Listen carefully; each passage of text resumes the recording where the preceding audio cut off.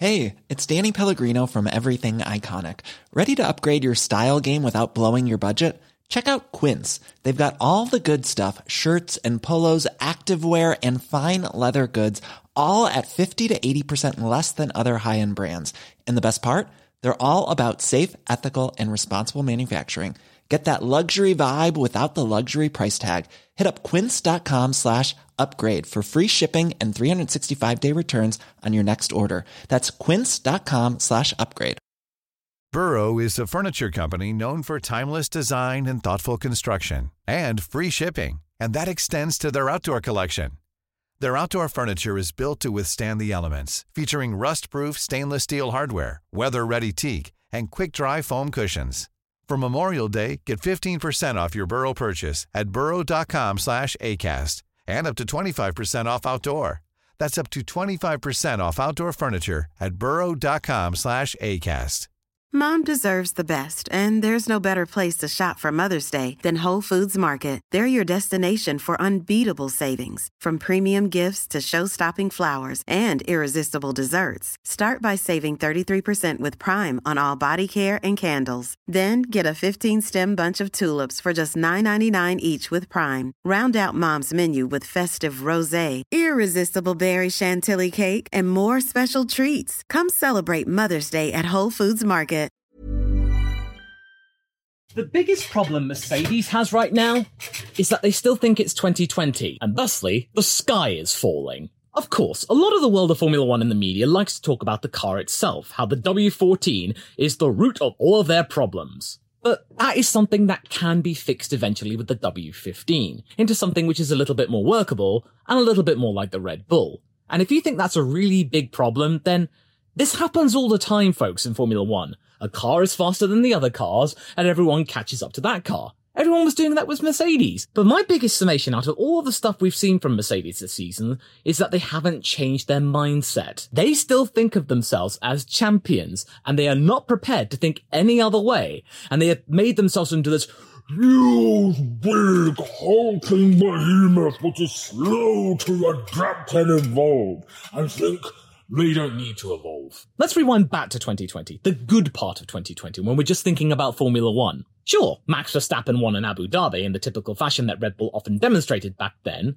Red Bull would develop their car all the way to the end, whereas Mercedes would hold back a little bit. But throughout that whole season, the W11 was clearly the fastest car out there, and this was just yet another year of Mercedes dominance. They were clearly evolving and building upon the success that they'd had throughout all of the time in the turbo hybrid era since 2014. They lit the fire under Red Bull, as did the media.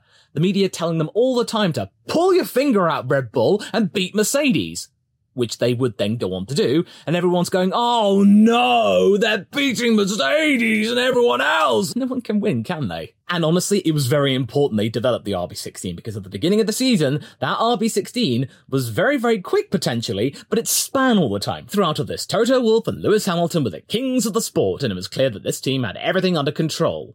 Until they didn't. Yes, of course, 2021 was a kick in the teeth for Mercedes, as we all know. They were still the best constructor. They won their 8th constructors title in a row. Albeit because Perez was 4th in the driver's standings, which nobody seems to remember. But I suppose that was down to Bottas being particularly iffy that year too, so both teams could be considered to have had weaker second drivers than expected. The alarm bells weren't going off all that loud, but now, those alarm bells, they are deafening. Mercedes were then shown up to be this huge hulking mass that just could not or would not change into becoming a tight, nimble challenger. They still kept thinking they could win. It was just a matter of time. They just had to get the setup right and then everything would be fine again. But it clearly wasn't. So as you might be able to tell, my feelings towards Mercedes are going beyond the technical stuff. They still have the assets, the tools, the personnel to come up with a plan. But quite clearly, they don't have one right now because they still think it's back when they were really, really good. Their demeanor has not changed one bit. My esteem of Mercedes, the way I look at them, has changed badly. Throughout all of the years when they were dominating, when they did have a hiccup, they looked really assured, really confident, like there was nothing to worry about. They seemed under control. But now, they don't. Just many of the examples in Drive to Survive, the latest season, I know many of you people are going to be complaining about it, but these are real moments. They look like a team that were just railing against everything, unwilling to blame themselves, or at least not dramatically, and instead lash out at others. That self-assuredness can be good at times, but really the way Mercedes conveyed themselves was out of pure arrogance. I'm sorry, but it's true. The Mercedes team of 2022 and 2023 has been that of a team who are drowning in hyperbole, pessimism, and unattainable goals. The team has also, albeit to a smaller extent, has pulled a Red Bull in messing up their succession plan, to the point where George Russell's place at the team is now looking very, very rocky because you're getting younger drivers coming in, such as Frederic Vesti and Kimi Antonelli, who could easily find themselves at Mercedes, and George may have nowhere to go. Whereas Lewis Hamilton, he can just stay for as long as he likes and then he can leave. And all of this is leaving both drivers that they have right now and until 2025 with a degree of resentment and just a feeling of desperation to impress. They still think that they are the best and they can fix any problem. Well, where has that got them? To the point in Brazil where they had no solution to their problems. They could have had a pit lane start to fix their situation with the setup, but they didn't know what to change. Aston Martin had a means to change their setups for Austin, and that worked wonders for them. Although having said that now, they do have a clue about what to do. What was wrong with the car in Brazil? A week too late. The team isn't rebalancing their expectations and are constantly trying to believe they can be race winners in a point in F1's history where they really cannot be. Unless, of course, Max or Red Bull has a problem, which either renders their cars undrivable, they have to have a DNF, or there is something in the way like a penalty or some kind of on-track mistake. Even Ferrari recognizes that them going up against Red Bull in a direct fight, that ain't gonna happen right now. Ferrari has to be a lean machine and quick to adapt. Even though they do get their strategies wrong, at least they try and think on the fly. Mercedes are only now coming to terms with the fact that they have got to keep second place in the constructors and make sure Ferrari don't get there. And they are very lucky that Ferrari have had their own battles of woes and strife and unreliability that has managed to make Mercedes' life a little bit easier. Especially the last 4 races, there's been some kind of calamity for both teams, which means neither team can gain a huge amount of points against the other. It's crazy, right? But you see, that's another thing. It's a literal win. The fact that Ferrari are also having problems, and Mercedes need to grasp those little wins to try and find some cause for optimism, which is something they really can't seem to bring themselves to do.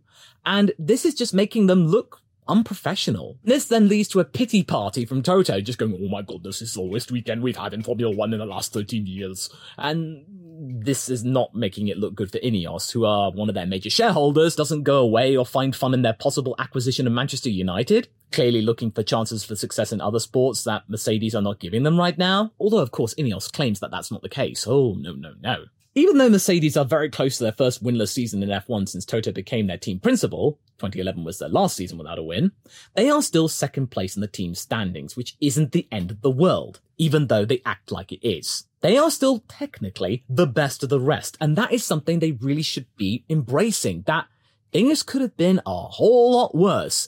This is nowhere near what McLaren were dealing with in 2015, when they suddenly found themselves near the bottom of the constructors after being somewhat okay. It's nowhere near that big of a drop that Mercedes are having. They are still within the top 3 teams. And even though the W13 and W14 are their worst performing cars in their modern era, they still have a car which is consistent enough, reliable enough, with drivers who are good enough to get points on the regular.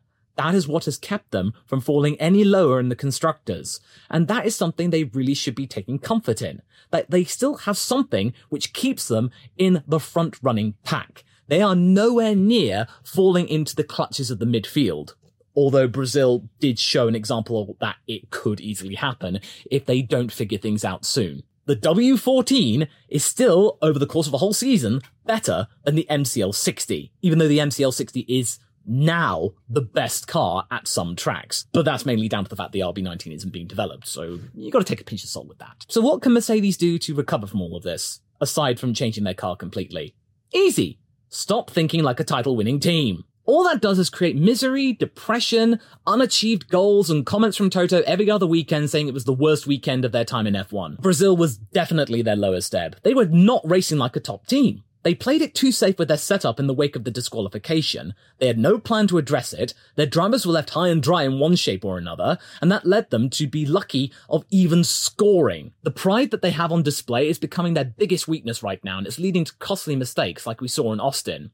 Their floor upgrade is looking to be fairly positive, but they brought it to a sprint weekend.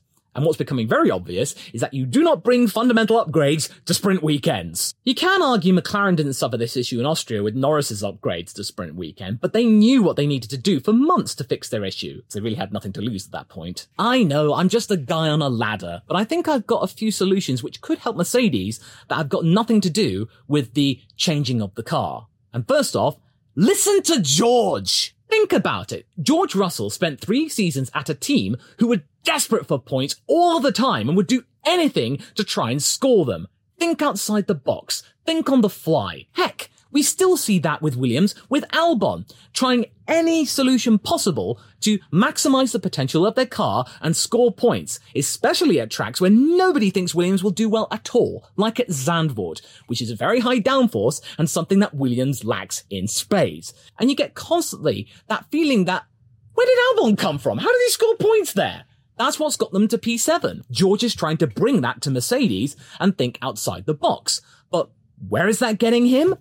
Nowhere. The Mercedes pitbull either silences him or gives him silence, which then leads to the snippy remarks over the radio, which has led to George's reputation becoming that of a crybaby. Now remember, folks, Formula One management, what we see on TV, edits those radio messages so we don't get the entire picture. Because your contempt for his potential strategies that could work is just making him out to look like a fool. And George Russell isn't a fool because Alonso wouldn't respect a fool. He very much respects George Russell, Alonso. Next, get your pit stops tightened up. Sure, that doesn't sound like a big deal, but when you get a team who can rarely get a sub-3 second pit stop, going up against teams which can even go below 2 seconds on the regular, 2 seconds lost in the pit stop can lead to you losing potentially 2 positions on track. And even if you don't lose a position, the driver is going to have to work harder to either close the gap to the guy in front or pull away from the guy chasing. And that leads to the driver chewing up the tyres that you just gave them. And for the longest time, Toto had been so arrogant about thinking,